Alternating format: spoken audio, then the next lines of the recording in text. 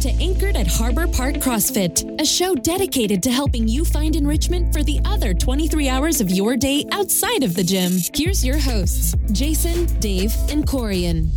Anywho. What? I was told I say anywho a lot on these episodes, so I figured I'd start with it. No, I do. I was told.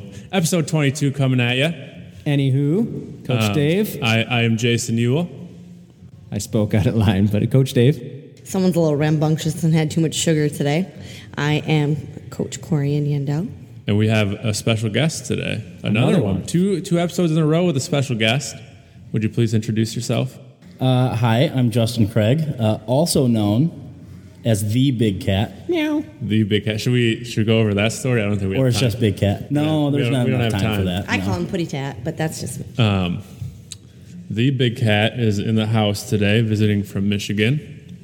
And we are going to talk about work-life balance. Some people don't know what Big Cat's story is with Harbor Park. Well, we're going to go over that. Oh, okay. Yeah, it's on here. Is it backstory? That's the backstory. Yeah. And so if you guys, most of you are relatively new, you're post Big Cat. Big Cat was one of our coaches, one of our original members, and then one of our first coaches. OG. In 2015, throughout 2016, and then you moved back to Michigan in 2016. August 2016? Yep. So he was one of the... July 29th to be exact. Okay, July 20th. We're exact now. Yes. So one of our original people, and we had been CrossFitting together since 2013. 13. So we had quite a bit of history together. Big Cat was originally going to be one of the investors in the new business way back in the day. Things didn't really go out right for him, so he didn't end up, but obviously still very close from the beginning. But then he moved away and left us. High and dry. We had to get a new coach, a number of them. Our life fell apart, Putty Tat, when you left. So today, we're going to talk about kind of why he left, and the main topic is work-life balance and what he was after, and why we believe it's so important. So we'll start. Let's kind of talk about your story of what caused you to leave and move back home. Why did that all happen, etc. Yeah, so a little bit more on the backstory first is I moved over to Kenosha in 2010, January, the very first week of January.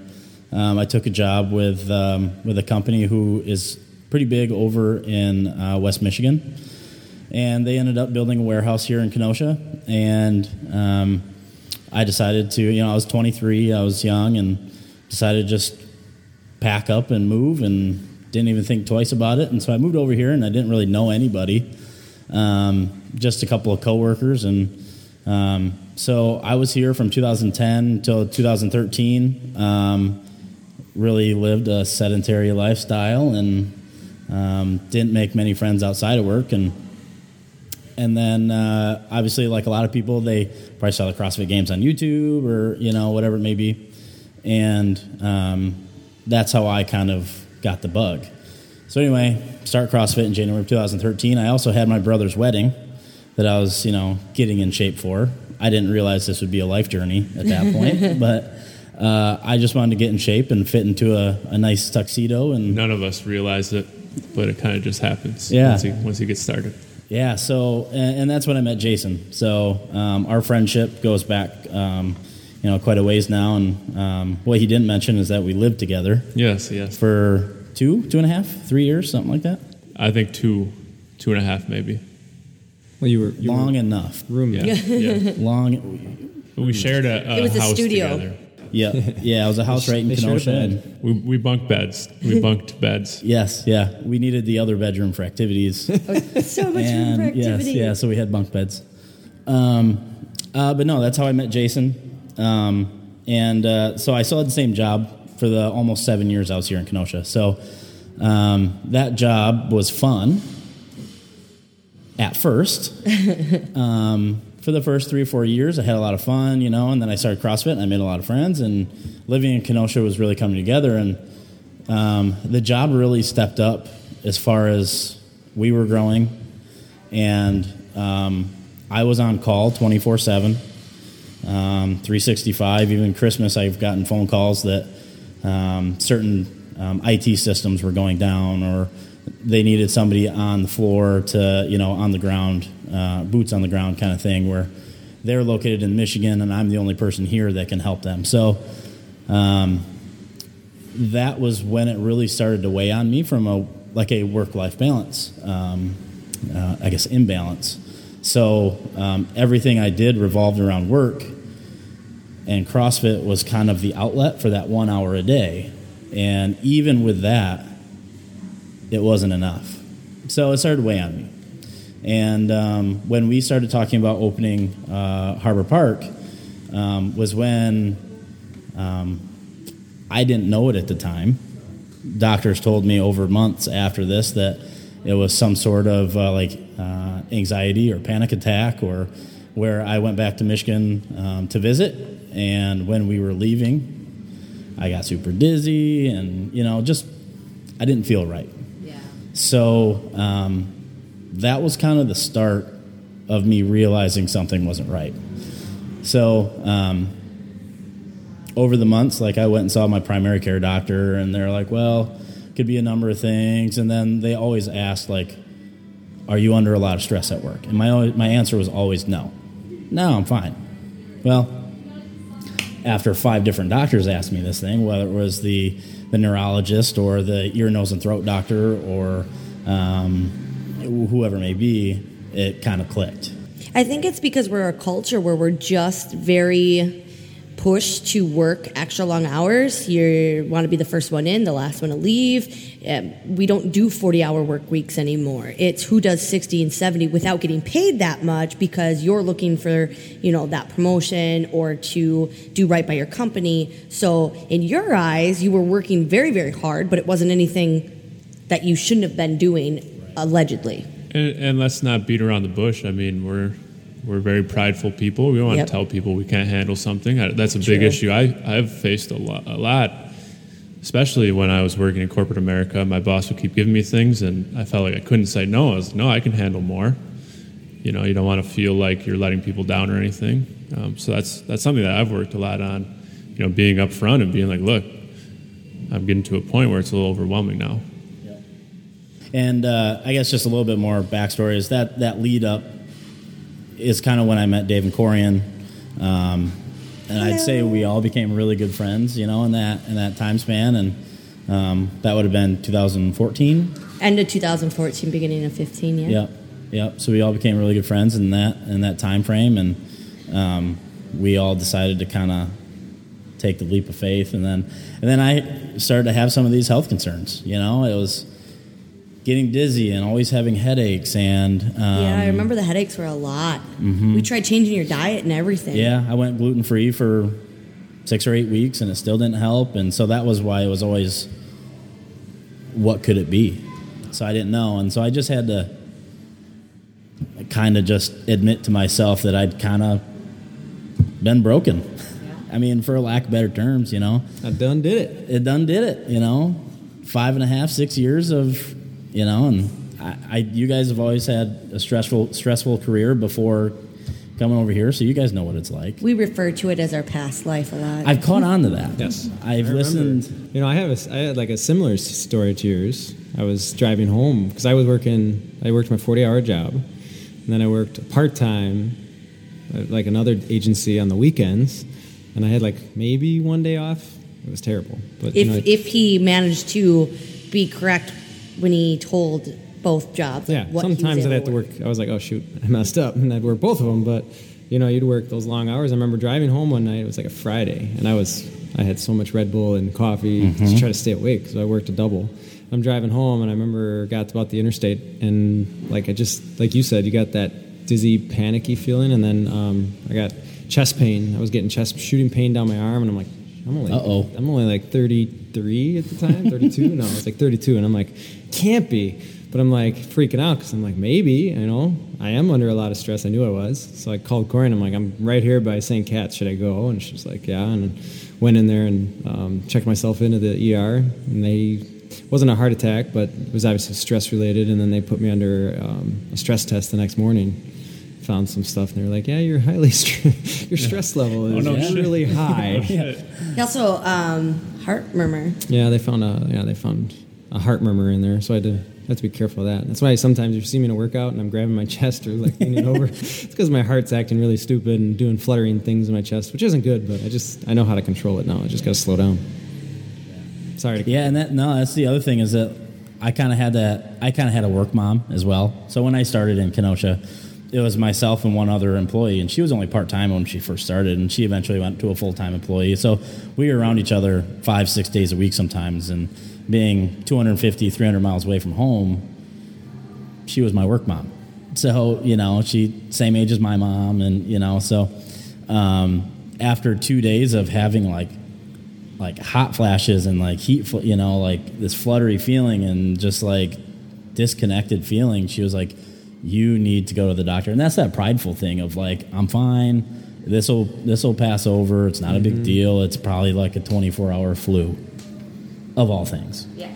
And she was like, you need to go to the doctor. Well, I go to the doctor and they're like, we don't know what it is, but we're going to take you to the emergency side. It was like Aurora walk-in clinic thing. And they took you to the emergency side and hooked me up and did all the tests, blood work, and gave me a bag of, I don't know, what's the...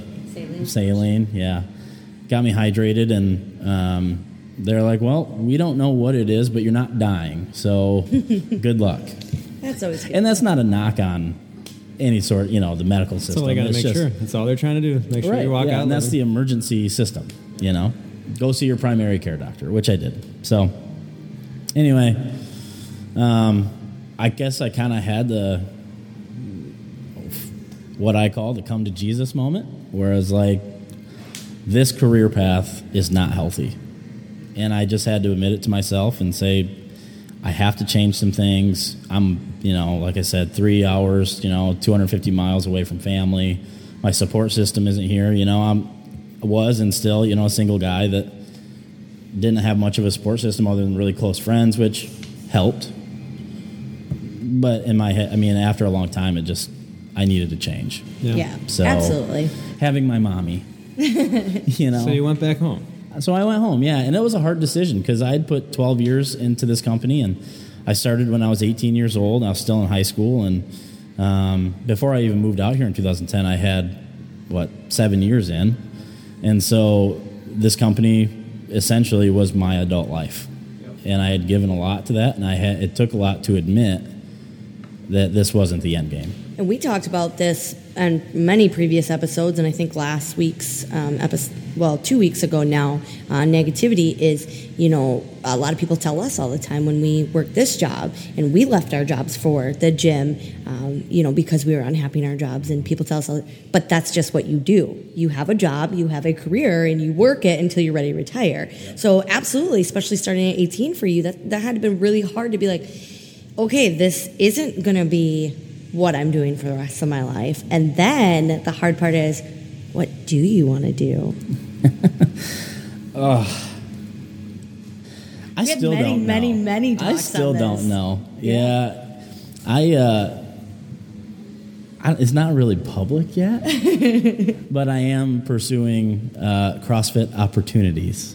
All right. Right now, yeah. And so that was kind of also a long road to realize that that's what I really wanted to do. Even after I moved home, I wasn't happy with what I was doing, who I was. I just didn't feel me, I didn't feel like I was myself for a long time, and so that took a long time to realize. I think because your thought was, if I go home, there's where my happiness is. Mm-hmm. That's where I'm going to feel better. And it didn't make me happy. And then it's like, yeah. I was happy. Yeah. But then you're like, oh, well, crap. That's what I thought the answer was. So you took a job with friends that you knew from back home? Yeah. So I don't remember. So a little bit, I guess I'll give you a little bit of story. Not too many people know the story. But actually, I don't think anybody. I don't ever told anybody. But so there was a night where I guess the health aspect, it's also a mental health thing, mm-hmm. right? You start thinking things, and I went through some really dark times and of why am I still feeling sick? And I had one night where I couldn't sleep, and it got real dark, and I had to do a lot of internal searching, and I called one of my best friends. We have a really tight-knit group of friends back home. There's 5 of us, and you have that group chat that just doesn't stop blowing up during the day. That was us. So I called my best friend Jason, and I said, hey, it's time for me to go. I need to get out of here. So anyway, he worked at a sports apparel place, and I've always grown up playing sports, and it's just a great fit. And so they were willing to get me in there, and it was like this it felt like it took forever for me to get to that point. Yeah. But it was like I had that long night. I called him the next day, and I had an interview, like a Skype interview, which I had never done. I had never even FaceTimed, just because I'm a guy, I don't FaceTime. Yeah, I don't know. So anyway, I did a Skype interview. 2 weeks later, I talked to the owner of the company. It was like, is this something that I can rely on moving home? And both conversations went really well. And 2 weeks later, I had a job offer. And then 2 weeks later, I put in my 2-week notice. And 2 weeks later, I was moving home. I remember. It was like boom, boom, boom, boom. Yeah. And it was almost scary moving away from the things that I had known for so long. Like Jason, he was one of my best friends here. Really, best friends at all. And it was tough to move away. I remember that I had to coach a Sunday class. Yeah. The only person in there was Lou. If you remember Lou Carbonell, he had totally tatted up, gold sweetest teeth. Dude ever. And I couldn't talk. He's the only person in class, and I started crying because Big Cat had just left, and he just came up and started hugging me. And I remember, I probably will never forget that. But it was pretty tough. Mm-hmm. I remember.